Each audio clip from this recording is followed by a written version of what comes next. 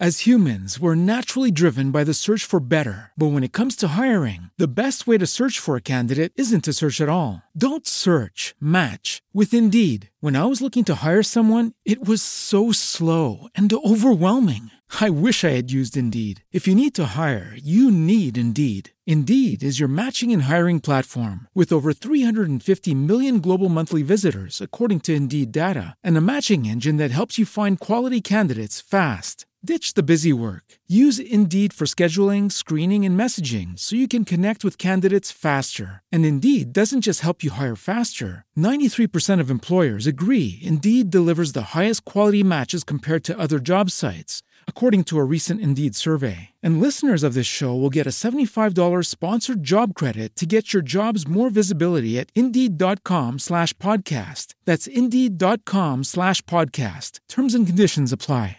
Hello, it is Ryan, and we could all use an extra bright spot in our day, couldn't we? Just to make up for things like sitting in traffic, doing the dishes, counting your steps, you know, all the mundane stuff. That is why I'm such a big fan of Chumba Casino. Chumba Casino has all your favorite social casino-style games that you can play for free anytime, anywhere with daily bonuses. That should brighten your day a little. Actually, a lot. So sign up now at ChumbaCasino.com. That's ChumbaCasino.com. No purchase necessary. VGW Group. Void where prohibited by law. See terms and conditions. 18+.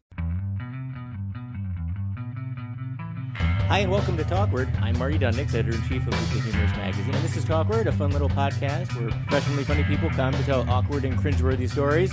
I am super excited about today's guest, coming all the way from San Francisco. He's in town for the Satire and Humor Festival, which is happening all weekend. Irving Ruhan.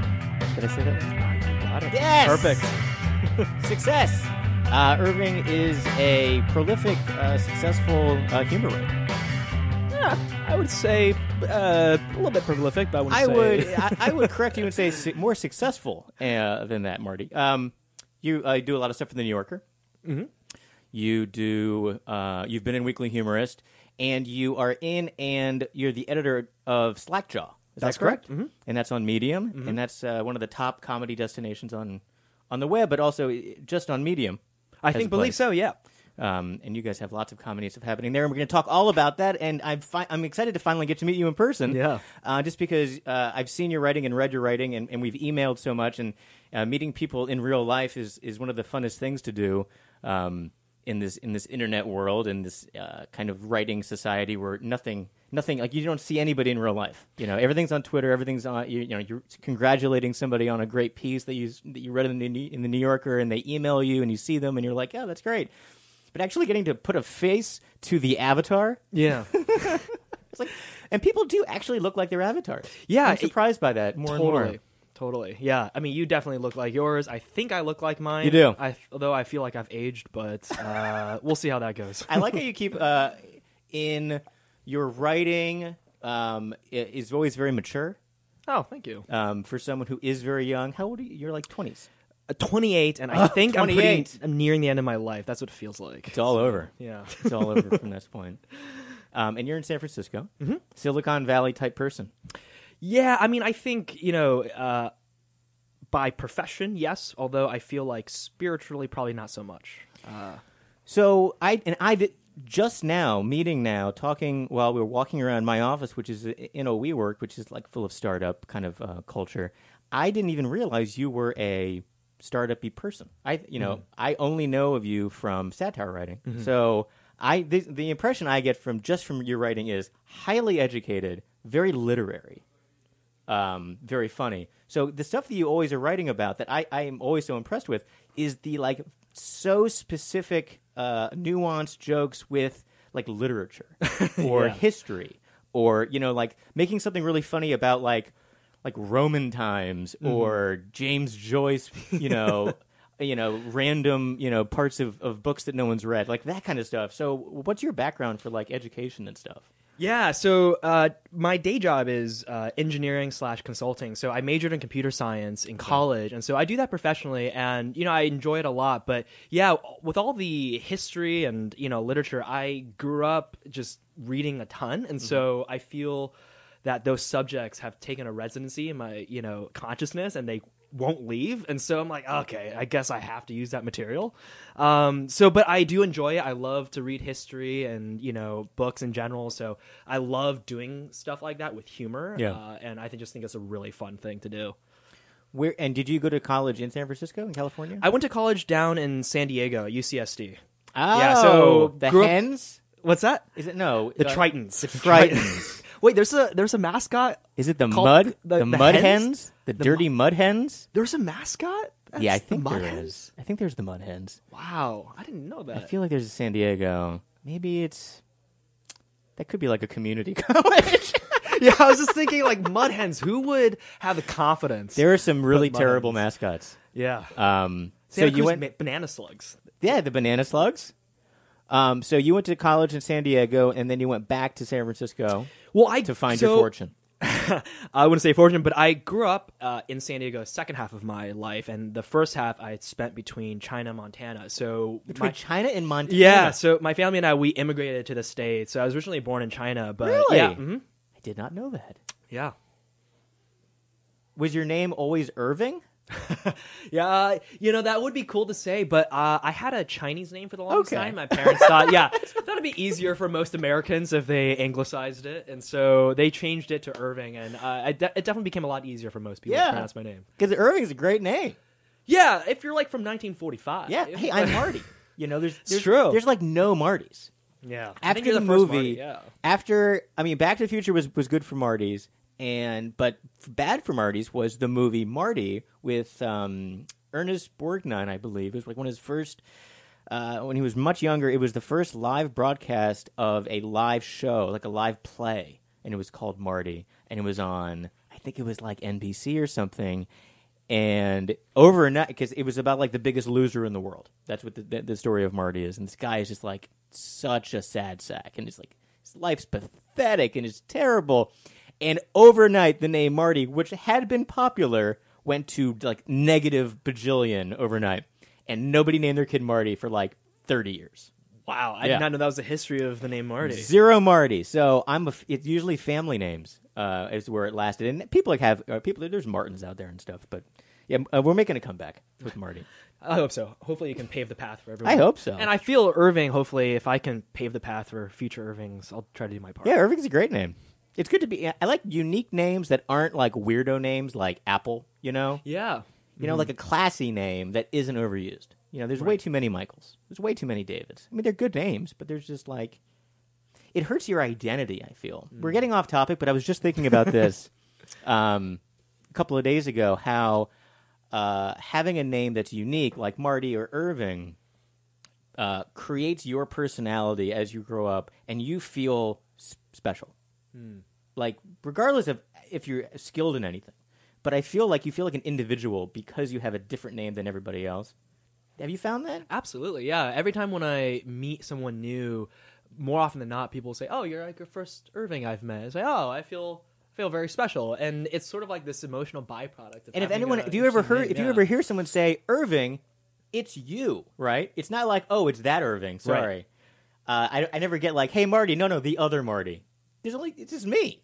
If you're like a Michael, you could be talking to anybody. If I was a Michael, I'd be so used to other people being called Michael. I'd be like, is it, Michael B, Michael J? I don't know. Yeah, I'm totally with you there. Also, when you watch The Bachelorette or The Bachelor, it's always like, Frank F or, Jennifer B or whatever. There's so many of the same name. Absolutely. Chad, Brett, Steve, Chad, So Brett, many Chads. Steve, and Chads. So many Chads.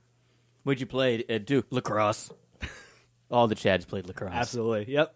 You just know. You have had a lot of things published in the New Yorker. Most recently was a great piece. I don't have it with me. It was about like adult 30-something clubs. Yeah. Mm-hmm. What was the title of the piece? Nightclubs for people over 30, and I wrote that with Gigi Lee. Gigi Lee, who's hilarious and funny, and also in my book club. I wish I was With in the book Caitlin club. Kunkel. You should. We should have like a honorary book club group that'll be like you and Lillian Stone and Mia Mercado. It'd be a great book club. I would love that. American Dream right there. Everybody in the book club is so much smarter than me. I love it. Like, it's fun being around so many like intellectuals. It's very stimulating, and it pushes me to have to like kind of like smarten it up a little bit. My usual friends are very dumb. I usually seem like the smart one. Not with these people. So when you're writing a piece like that, I'm seeing more and more people writing with people, and I think maybe that's because the internet, Google Docs, it's easier to write with somebody. For that piece, how did you come up with that piece, and how did you work with somebody who is living in New York when you're in California? Yeah, so the piece itself was really interesting because, with at least Gigi, when we've worked together previously, we've written another piece for McSweeney's before, but, we typically just kind of just drum out ideas, and I think both of us usually will gravitate towards a particular idea that we both like, and so once we were kind of fleshing out ideas, that one really stuck, and we wanted to work on that together. And what was interesting about working together, at least with Gigi, is that with that particular format, right, it's kind of get in, get out kind of thing. You have all these different clubs. And so it made it much easier to kind of, bucket out like half the clubs, I would write, and the other half, like, she would write. And so we'd come up with an initial list. And then sort of as time went on, we would sort of add feedback, add comments. She would give input on my stuff. I would give input on her stuff. And it was a very seamless process. And I think it really helps that Gigi and I already sort of knew each other in real life. So having that, friendship made it much easier to give feedback. Because with any writer, right, getting and, hearing any sort of feedback can be pretty jarring at times. But people hate feedback. Yeah. It's interesting with writers. I feel like it's two ways. Either you are a writer who is sensitive and cannot take criticism and you freak out, or you're the kind that has such a shell of, I can write 1,000 jokes, and I just want one of them to do well. Oh, all of these didn't do well. It's okay. I can pump out 50 more. And it's just like, I feel like that's like the monologue joke mentality in like a late night TV writer room where they just like churn out jokes, and then they're so used to being rejected that they don't care anymore, which is good and bad. Like, they can take it and they can keep on being like, no, that's fine. But it's like they become like a shell of a human. So I feel right now with my writing, but yeah. So when you guys go back and forth, did you guys, let's take one club, for example, the one where they're snorting vitamin B, right? Yeah. Instead of cocaine, they're doing like emergency lines. And which I just bought a industrial pack of emergency like 2 days ago. I'm so happy with it. I've been on an emergency like daily routine now. So I get that, and it's great. That stuff's amazing. And that your article made me think maybe I should be snorting the emergency. Maybe that would actually make me feel even better. Yeah, we'll see. So when you guys broke up the clubs, did you come up with like half the clubs, or did you guys like coordinate? Did you work on both clubs together, or all the clubs together? Yeah, we started working on all the clubs together once we had the initial draft, but we sort of just kind of. What did you cut? What was a club that got cut? Yeah. Ooh, behind the curtain. Ooh, I like this. Let's see. There was one or two. It's, I don't remember exactly what it was. I love to answer that, but I just remember there was a club that we both liked, but then at the end of the day, we had a sort of, it wasn't the strongest one. Yeah, it just sort of kind of clashed with the others. But I think most of the stuff we came up with remained in the final version, which is really cool to have. I think one of my favorite also was the one that was it was like naps. Oh, the Nap Lounge. Yep. Nap Lounge. Yeah. It was just a bunch of beds. Yep. It's great. The dream. That's it what I is would the like. dream. Yeah. It really is. Like, as you get, I just turned 40, and I felt like I was 30 up until like the day before I turned 40. Like I felt like 28, and then I turned 40, and then like it all just fell apart overnight. Like mentally, I became like 45 overnight. So I went from 25 to 45 in like 2 days. And I go to bed at like 10, and I kind of drone down around 9:45, and I'm happy when I'm just like shuffling around the apartment in my slippers. Like, this is like a big night out for me. Like, my happiest weekend is like Saturday night, just me. Yeah. Yep. Go to bed early, watch some Netflix. It's great. It's the best, honestly. It is the best. I've been doing that for most of my life, and I don't regret it. So that's why I feel like, even though as a 28-year-old, writing so many of those jokes. You got a comfy sweater on. I got to play the Irving part. Yeah. The English butler from 1945. Yeah. Well, the mascot for Weekly Humorist is Jarvis T. Weekly, who I feel like you would get along with. I feel so, yeah. He's got a fun mustache. I wish I could grow facial hair like that, no. That's the thing about being Asian, is that facial hair doesn't come easily to us. Oh, yeah. So The guy on the fourth floor that I have lunch with, this guy Will, I modeled him after. He's like he's an English guy, and he has that. He literally is one of these guys that has the total mustache, like it's long, and he like maintains it, and he's like British, and he's not even trying to be like a hipster. He's just like a regular British guy who just wears lots of like heavy fabrics wow, for no reason. he sounds like quite the character. He is. He's quite the character. So what do you have in the pipeline for, like, when you're writing something for the New Yorker or McSweeney's or Slackjaw, do you have a bunch of things that are kind of percolating at any given time? Yeah, I mean, I think for me, like one of the things that I sort of took as a lesson from my engineering and just, science background is that I find a lot of connections between different things. So, growing up and reading, and studying science, there was always other things that really informed a study of a particular discipline. And so I took that same approach with writing, which is, I try to write from a diversity of backgrounds. So like we talked about earlier, history and literature. So like I try to actually usually write something in those particular fields because I find that the different fields inform one another, weirdly enough. So yeah, I usually try to work on a few things at once, and it usually I think helps. Are you thinking about writing like a book, like a novel? Does everybody want to write a novel? I feel like we all want to write novels. That's what I think, but it seems like a lot of people who write comedy want to write for TV, and I feel like writing for books is kind of a dying. I want to breed. write murder mysteries. Oh, that's what I always have wanted to do. I grew up reading Agatha Christie, and my grandfather always read mysteries, and he would give the books to my mom to read, and then my mom gives me books. Like we all are like book people, so I kind of grew up reading mysteries. So I'm not like I wasn't reading great works. I was reading murder mysteries, which are fun. So I've always wanted to write a fun murder mystery. And I watch, like Murder, She Wrote. I watch way too much Murder, She Wrote. And like Castle or any kind of procedural. Psych. I don't know if you watch Psych, but like I'm a big fan of just like mystery type things. I like funny mysteries because I think there's a lot of fun in funny mystery. But if you wrote a book, what would you write? Yeah, I feel like for me, it would be very fantasy-based, definitely comedic. So I grew up on a steady diet of Tolkien and C.S. Lewis, and so much of that informed my worldview. So I would love to, embark on a journey that it's, really so sci-fi funny. Yeah, something like that. Basically, it would like be a Hitchhiker's Guide. Not necessarily Did you ever that read vein. that? I love that. Yeah, Okay. I love that book. I would probably say less sci-fi and more fantasy. So like orcs, elves, dwarves, stuff like that. Okay. But I love sci-fi for sure. That could be a fun. I mean, I don't know if you've watched. Do you watch TV? I do. Mm-hmm. I've really gotten into. I think I gave it the first season. It was kind of trying to find its voice, and the second season, it's great. Is the Orville.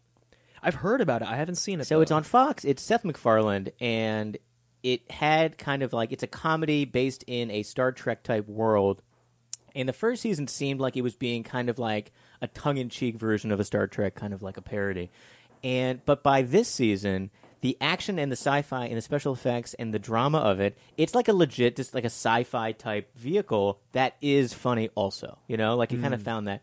It's good. So it's like funny, but it's also like, crazy sci-fi fantasy with like fun new worlds, but also a lot of social satire. So they look back a lot. So they'll talk about something happening now, and it will reflect on what we're doing now. So it kind of like it reflects current day politics, but in a way that it's more of a perspective, like a pull out. So what do you watch on TV? What? Yeah, I've been rewatching a lot of Downton Abbey. So Okay. I love. It's so slow, but it's great. I just love British timepieces. It's nice Masterpiece 'cause theater. It takes forever to get there, but like it's almost like the baking cook-off, the great British baking show. Yeah.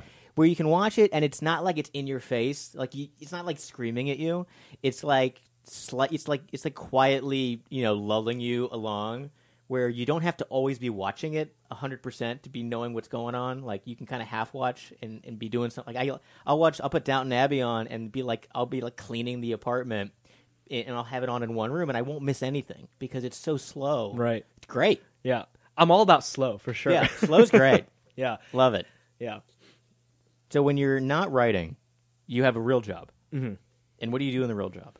Yeah, so it's a mix of writing code and consulting. So Code, yeah. wow. Yeah, it's so totally different than writing about like James Joyce. Totally. Yeah, I mean it's fun. I love it. It's what I studied, and I love that kind of engineering work because I feel it obviously works a very different part of my brain. But there's a lot of similarities between writing code and writing comedy, which I don't know if people would, immediately glean. But it's something that, I draw a lot of parallels. But yeah, so I do that for my day job. So what's you heard about Musk with his comedy writing algorithms or whatever it is? What's it called? Yeah, Thud. something like that, wanting to replace the Onion or something like that. Yeah, They're writing like robots that write comedy. And I mean, you're a comedy writer who can write. I would think you could write code that could power a robot. Could you? that would be awesome. could. Yeah. So I mean, that's fascinating. You should be on that. You should be on the Thud program. I would love to. I mean, I've been really noodling over the idea of writing machine learning algorithms that would produce comedy where it would digest a particular input, like of a book or an excerpts, or just go through a script, you know, for a movie or TV show, and then try to write jokes or parodies of it based on sort of natural language processing and just like semantic inference of different things. And I think it's That's entirely possible, possible definitely. with the technology we have. It's just a matter of, finding the right particular, AI or machine learning algorithms to kind of find those particular inputs. Because comedy is timing and patterns a lot of times, right? So if you can boil down a formula for comedy, I mean, rules of three and all that kind of stuff, like you could kind of figure out what's funny and make a robot do it, and then that's scary. Totally is. I mean, what if Everything's robots gonna are be writing automated. robots are writing TV shows and movies, And then, but also the robots are going to be watching it, and we're going to be just enslaved somewhere. totally, yeah, no we're need to going wa- to be underground. We're going to be like the fuel source for the robots. yeah. We're The done. Matrix is gonna be true for Oh sure. God, yeah. We're going to be in pods with like things sticking out of our heads. yeah. Brave New World situation. Very. Right there. I just read that for book club. Oh, what'd you think of the book? It's great. Yeah. I can't believe I hadn't read it before. It's so good. I mean, it seems like a very plausibly real future, right? We're all in sort of the substance. So relevant. Soma, we're plugged in. It's just completely Soma. just Soma. numbed down and Take your Soma. totally. I mean, I feel like Netflix is our modern version of Soma. It right? is. Yeah. It like placates us. It's like Absolutely. a pacifier. Totally. It's crazy. Yeah. But good book though. Love it. Great book. And it like ages well. Super relevant. Super relevant. I couldn't believe it. Like I was reading it, I was like, when was this written? And then you realize, everybody's been ripping this guy off forever. Absolutely. Like he invented all of these ideas, and everyone's like, he invented like some of the most basic sci-fi vehicles he just made forever ago. It's Yeah. crazy. Yeah, absolutely. You're an avid reader, I'm assuming. I try to be. Yeah, I mean, love books. I just feel there's such a source of creativity and inspiration just for me. Obviously, writing about literature, but yeah, I love to read. What's on the what are you reading right now? Right now, What's on the Irving book club? the book I've been really fascinated by recently. I'm going through this biography of this guy named Sir Richard Francis Burton. I don't know if you've heard of him, but he was the first Westerner to make a successful pilgrimage to Mecca and Medina in the 19th century. So he apparently could speak over 29 different languages. He was the first and best translation of the 1001 Arabian Nights. Wow. And was, you might enjoy this, he imported the Kama Sutra into English. So he discovered it, and which, something can be said about that. So I mean, people didn't know about a lot of stuff that they could be doing. Totally. So yeah, very interesting. We could be doing all this stuff, but will she let me? Exactly. You don't know. You don't know. Totally.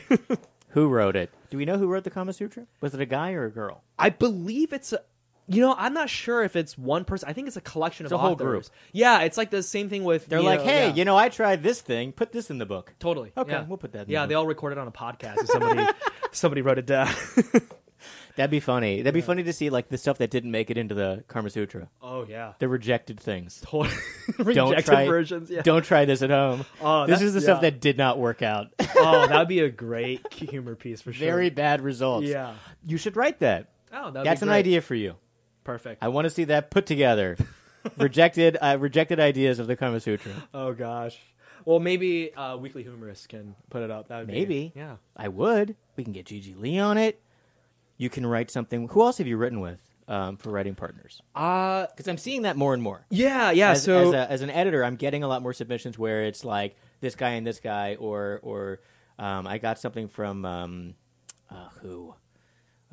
Eric Sternberger and Joe Thomas. And then Eric had also written something with Brooke Preston. And then, like, I'll get, like, all these groups now that, like, maybe they took the writing classes together, I think. Did you do one of the writing classes? I did. So I did I think it was the first course, the writing for online satire. I took it with Caitlin about 2 years ago. And that's what actually initially opened my eyes to the fact that, oh, wow, you can actually write this stuff and people will publish it. Honestly, before that, I had no idea. That's amazing I mean, like, it seems like her class started so many people in this direction for New Yorker stuff or for stuff on Medium or stuff everywhere. You know, Points in Case, Robot Butt, Weekly Humorist. Like, people are in the New Yorker, Mad Magazine. It's kind of crazy to think that this Second City online writing class, working like, from home, remote, started all these people being into this thing that, like, before she started this class, really wasn't the thing.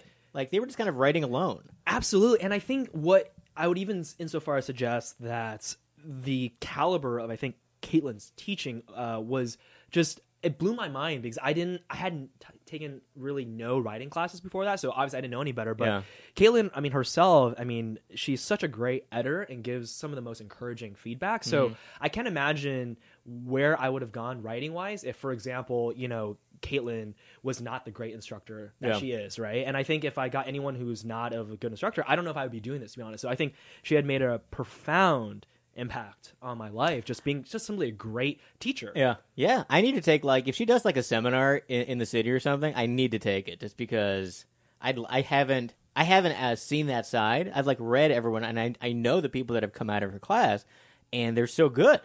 And you know, I mean, when I see her, we're just, you know, we're having coffee or something. So I'm not taking a class, but I want to learn. She's a great teacher, so highly recommend it. And who else is going to be? This is a big weekend. I'm excited that all these people are going to be here. Lillian Stone's going to be here, and Sarah Hoodoo's going to be here, and Ryan, Crack. Oh, Ryan. Ryan, I'm very sorry that I'm saying your name so wrong, but it's. I always thought it was pronounced Rion. Rion, you're talking about Rion Konc? Yeah. I feel like I'm definitely going to butcher her name when I meet her. If you're listening, we're very sorry. Yeah, sorry. And we'll buy you a couple of drinks this weekend. Deal. But she's going to be here. And a lot of people, I mean, James Folta obviously is going to be here with a lot of the stuff. And he has the Night of Humorous Readings. 3-year anniversary is going to be on Saturday. With a lot of big people. Karen Chi. Mm-hmm. Karen, she's going to be there. Have you written with her? I have not written with her, no, but I love her work. She's very funny. Yeah, super funny writer. So this is Talkward, and you have to tell an awkward or cringeworthy story. Do you have any awkward or cringeworthy stories that you can tell me about anything? It could be something that happened to you in San Francisco, something about writing. What do you got, Irving? Yeah, oh gosh, an embarrassing, cringeworthy story. Do you have siblings?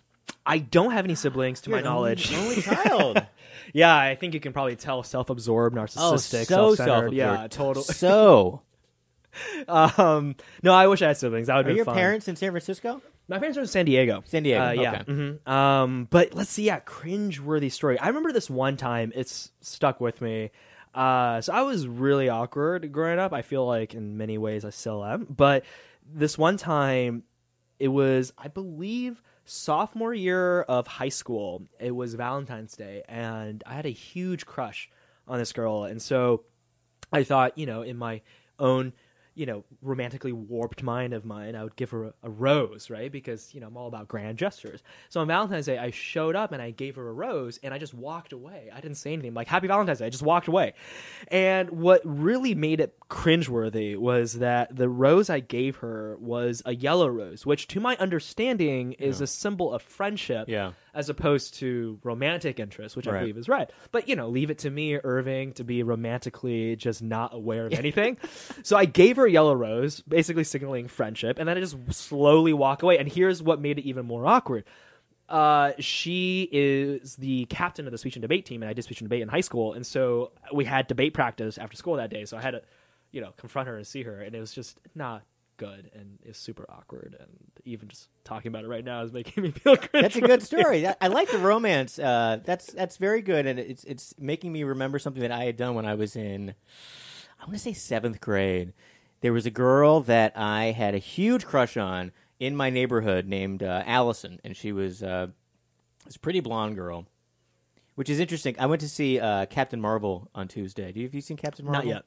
And it was the previews for Captain Marvel was showing all these previous female superheroes, and then it was profiling Supergirl, which was Helen Slater, which is an old mid '80s kind of a cheeseball reviewed type Superman knockoff that was Supergirl, and it made me absolutely always be into blondes. For some reason, just like this movie impacted me at a very young age, and for some reason, Helen Slater was always like the ideal. So there was this girl, Allison, who was blonde, and I decided I had a crush on her, and I made her. We were making chocolates. We were making chocolates in my mom's kitchen. We were making like Valentine's chocolates with the molds. So we were melting down chocolate and putting it in these Valentine's molds. So I was going to make Allison a box of chocolates, and it was going to be super romantic, and I was very excited about this. So I made her these chocolates, but then I made her this note, but I did the note like a secret admirer note, like a ransom letter. So I was like cutting out the letters from magazines, and I thought this was clever and romantic, and it was only like super creepy and like scary, but then I signed the note like secret admirer, so then I didn't even tell her that it was me. Oh, gosh. So I gave her these chocolates, and then she was like, "Who did this?" And I was like, "It was me." And she's like, "That was weird." Yeah. Oh, gosh. It was so terrible, Irving. It was the biggest mistake. It was like I was trying to do two separate things, and it did not. Neither worked out. Neither worked out. Well, the important thing is you tried, which is I definitely tried. Yeah. It was like my first foray into many failures, but it was fine. It didn't matter. Oh, that seems like something I would have done. It was probably, great. too. Yeah. It's fun hearing about like young love trying to get attention and then just like horribly doing it wrong because no one knows how to. And you only do things based on what you see on TV or you hear about. Things on TV are completely made up, and they're supposed to work out. And you try them in real life, and they don't work. Yeah, work. I feel like romantic comedies do more damage. Oh yeah. Good, yeah. They give you all kinds of hope that you never should have had in the first place. Totally. Hope is dangerous. It's for terrible. Sure. You're pretty popular on the Twitter in the. I hope so. So if people want to follow you, how do they find you on the Twitter? Yeah, so it's my first name and last name, so Irving, Irving, and then Reon, so it's just my full name on there. And you're going to be at the Satire and Humor Festival. Do you do comedy reading things in San Francisco? Is there a comedy vibe out there? There is a comedy vibe for sure. I mean, it's definitely vibrant. I mean, certainly not to the caliber, if you will, of New York and LA, but it does exist. I wouldn't say so much of literary readings. That does exist, but not in the comedic sphere. So there's a lot of, I would say, serious, if you will, literature reading outings. But in the comedy literature readings, very, very, very sparse. Have you, because you've been to McSweeney's a bunch, right? Mm-hmm. You're a McSweeney's guy. And San Francisco is where McSweeney's actual office is, right? Yeah, I've actually been there. It's a pretty cool office. What's yeah. that like? Yeah. Yeah, they Is Egger still there? I don't think so. Okay. I think he's left it pretty much running to others. Yeah. But my understanding is that Chris Monks, who's the editor of the Internet Tendency, I think he's based out in Massachusetts. Yeah. But the Quarterly Concern, most of the serious literature stuff is based out in San Francisco, and that's where they kind of run their operations out of. And you've been there. Yes. Mm-hmm. And they have lots of books there. A lot of books, and they do have very comfy chairs that are symbolic of the McSweeney's logo. So it's just very on point. That's great. Yeah. How did you just kind of show up and you're like, "Hey, I'm Irving. I write for the magazine online." And they let you in. They're like, "Oh, okay, come on in." I wish it went down like that. So what was interesting was I had a piece that ran in the Quarterly Concern in the Quarterly Journal. So a humor piece. Yeah. Well, no, it was kind of like a humor piece, but it was in one of the issues. I think it was issue number 53 from last year. And so I got to visit the office. I got a free copy, which was great. Got to meet the editor there, and yeah, it was like one of those things where super cool to kind of see my stuff in print. Yeah, that's exciting. Yeah. Because they do a lot of books that aren't. They do stuff that's like regular literature. Totally. Totally serious books. I read The Circle. That was, I think, Dave Eggers. Yeah, that was an Eggers book, and I think that the McSweeney's was a publisher on it. Mm-hmm. Have you read that? That's good. Not yet. I've heard good things. The book is good. Everyone said the movie was terrible, but I want to see the movie anywhere. Yeah. But it's interesting because The Circle was written in like 2010. It's very techy. You should be reading this. I know. It's your world. My Silicon Valley badge is really taking a downward spiral. But it's interesting because another book that we read for book club. I only read books because of book club, but I mean it forces you into reading, which is great. The interesting thing about The Circle was it was 2010-ish. I'm sure the book probably began getting written maybe 2008, right? Like you start writing a book, it won't get published right away. So the ideas of it are so fantastic at the time, but now 9 years later, you barely raise an eyebrow at half of the stuff that I think he intended it to be like, oh my God. And now we're like, that's the way it is. Like, that's how quickly things have actually degenerated for like, because, it's kind of a Google type satire of like, Facebook and all these things. And it's like we're almost past some of the stuff that they thought was going to be crazy. We're there already. It's kind of nuts. Yeah, just kind of insane too. As someone, who lives in the Bay Area, I have so many friends working in tech, and so much of the satire and just all these stories you hear on the internet about what's going on in these tech companies. So much of it is kind of true. Sadly, is Silicon Valley very true? Do you Oh watch gosh, that? it really hits too close to home. I remember the first season. Just wow, how real it is because those archetypes exist.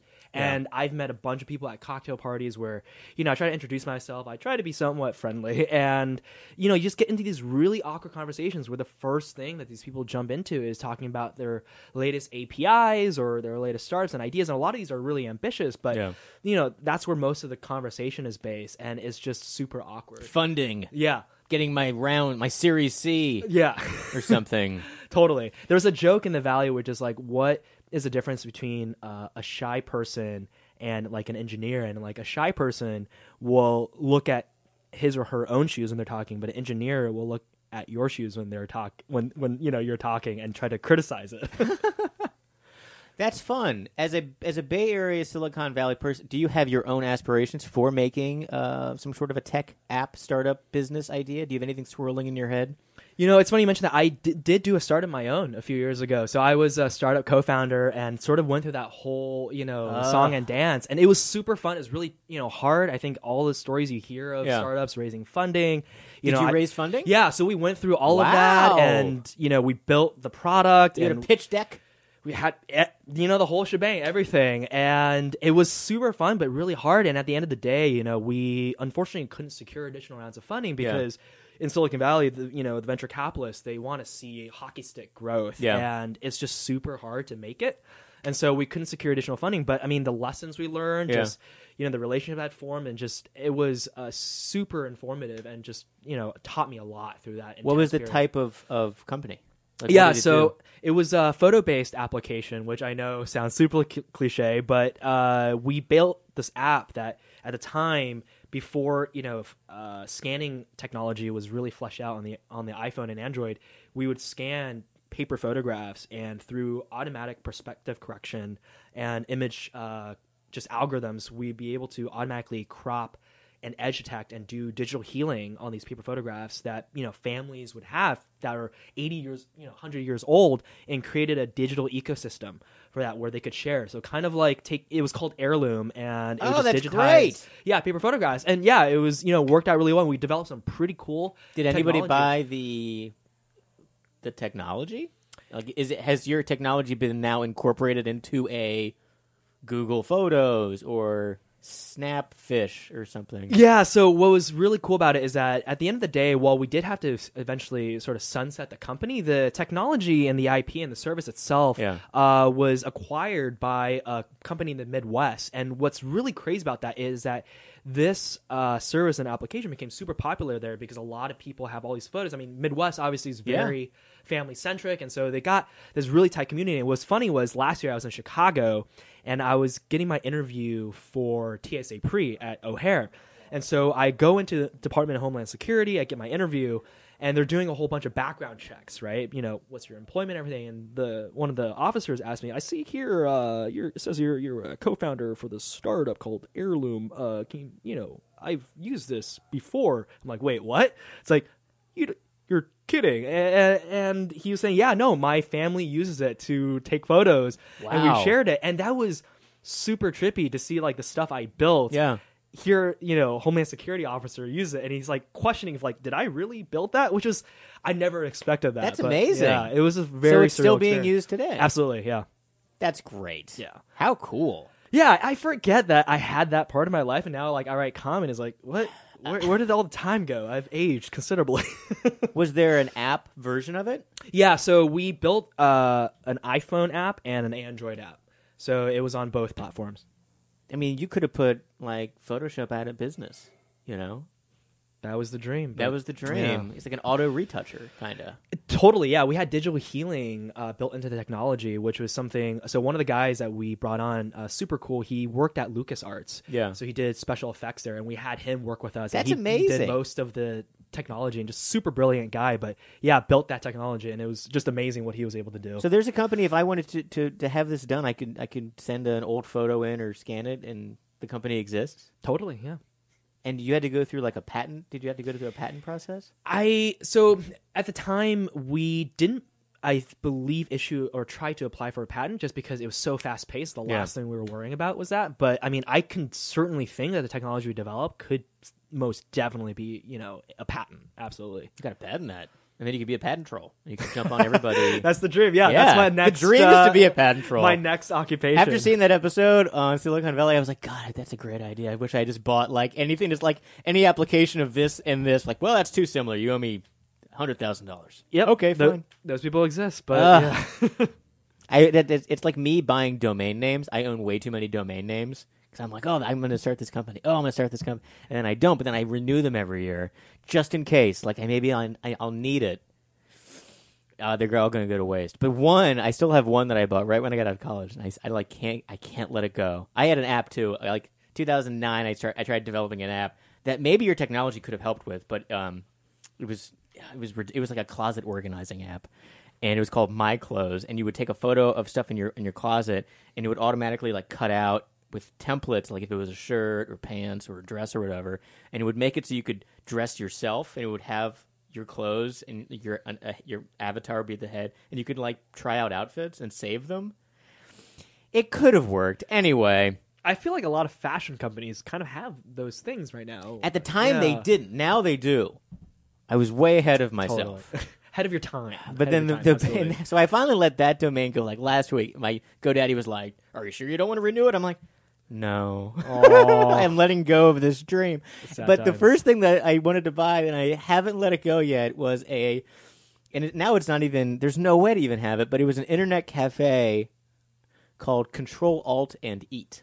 Oh, I love that name. Instead of Control Alt Delete, it was Control Alt and Eat. Oh, that's brilliant. So now there's no internet cafes anymore, really. But I kept the domain name, so now it's Control Alt and Eat. I have a comedy T-shirt on the Weekly Humorist shop that I designed that says Control Alt and Eat. So at least I have that. So that was like my small invention that I had. One of these days. I love the name. Thank you. See, you're kind of a tech guy. You Yeah, like I love that. it. Yeah. This kind of has like a tech nerdy code kind of guy joke to it. So yeah. I think it works. Thank you. This is exciting. I'm learning so much about you, Irving. You're very interesting. Oh, thank you. There's many sides to you. Oh, well, With the code writing and the comedy writing. But I really think you need to... I want to see something about...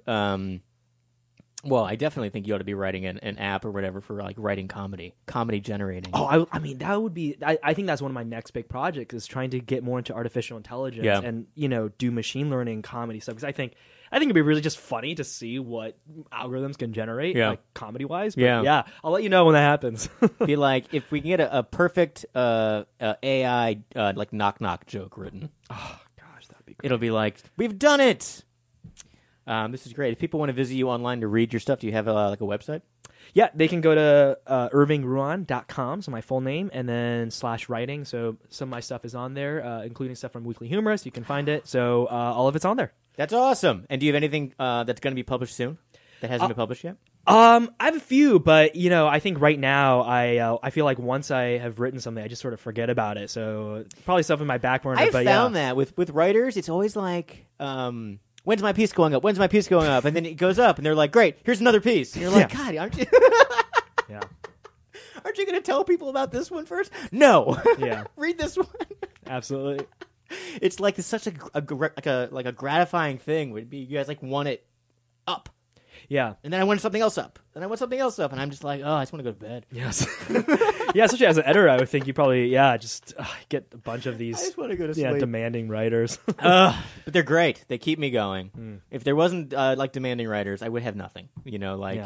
To be self-motivating to do all this stuff. Like I wouldn't publish the stuff that I publish if I didn't have people like you and like Kid, and like people who are just like, here's this great article, and I'm like, okay, and I'll like put it up, and it'll do really well. And I'm like, here's this great cartoon. I'm like, this is a great cartoon. Okay, I'll put this up too. Like I'm not like hunting for stuff. It just keeps on getting sent to me, and I'm like, well, I have to put this up. Well, It's a good problem to have. It is a good problem to have. I have like too much good content. Yeah. Well, I'm going to see you all weekend. This is a great way to finally get to meet you. Totally, I'm so glad I get to do this. And then I get to see you all weekend. So this will be up. This is Talkword. Thanks for listening to Talkword. I'm Marty Dundix. Check out weeklyhumorist.com and check out Irving's website and all of his writing, and follow him on Twitter. And this will be up. We're doing this live. This is an experiment you guys are listening to because we're broadcasting this live on video and recording it and broadcasting the audio live on the website. So this is just a miracle of many different technologies all happening at the exact same time. Perfect timing. And it's just two guys talking on microphones, which is fun. I'm glad I could be a guinea pig. Hey, no problem. I think this went okay. Nothing caught on fire. Until next time, thanks for listening. Check us out and subscribe on iTunes and listen at talkword.com. Bye. Bum, bum. That was fun. It was super fun. That was As humans, we're naturally driven by the search for better. But when it comes to hiring, the best way to search for a candidate isn't to search at all. Don't search, match with Indeed. When I was looking to hire someone, it was so slow and overwhelming. I wish I had used Indeed. If you need to hire, you need Indeed. Indeed is your matching and hiring platform with over 350 million global monthly visitors, according to Indeed data, and a matching engine that helps you find quality candidates fast. Ditch the busy work. Use Indeed for scheduling, screening, and messaging so you can connect with candidates faster. And Indeed doesn't just help you hire faster. 93% of employers agree Indeed delivers the highest quality matches compared to other job sites, according to a recent Indeed survey. And listeners of this show will get a $75 sponsored job credit to get your jobs more visibility at Indeed.com/podcast. That's Indeed.com/podcast. Terms and conditions apply. With the Lucky Land Slots, you can get lucky just about anywhere. This is your captain speaking. We've got clear runway and the weather's fine, but we're just going to circle up here a while and get lucky. No, nothing like that. It's just these cash prizes add up quick. So I suggest you sit back, keep your tray table upright, and start getting lucky. Play for free at LuckyLandSlots.com. Are you feeling lucky? No purchase necessary. Void where prohibited by law. 18+ terms and conditions apply. See website for details.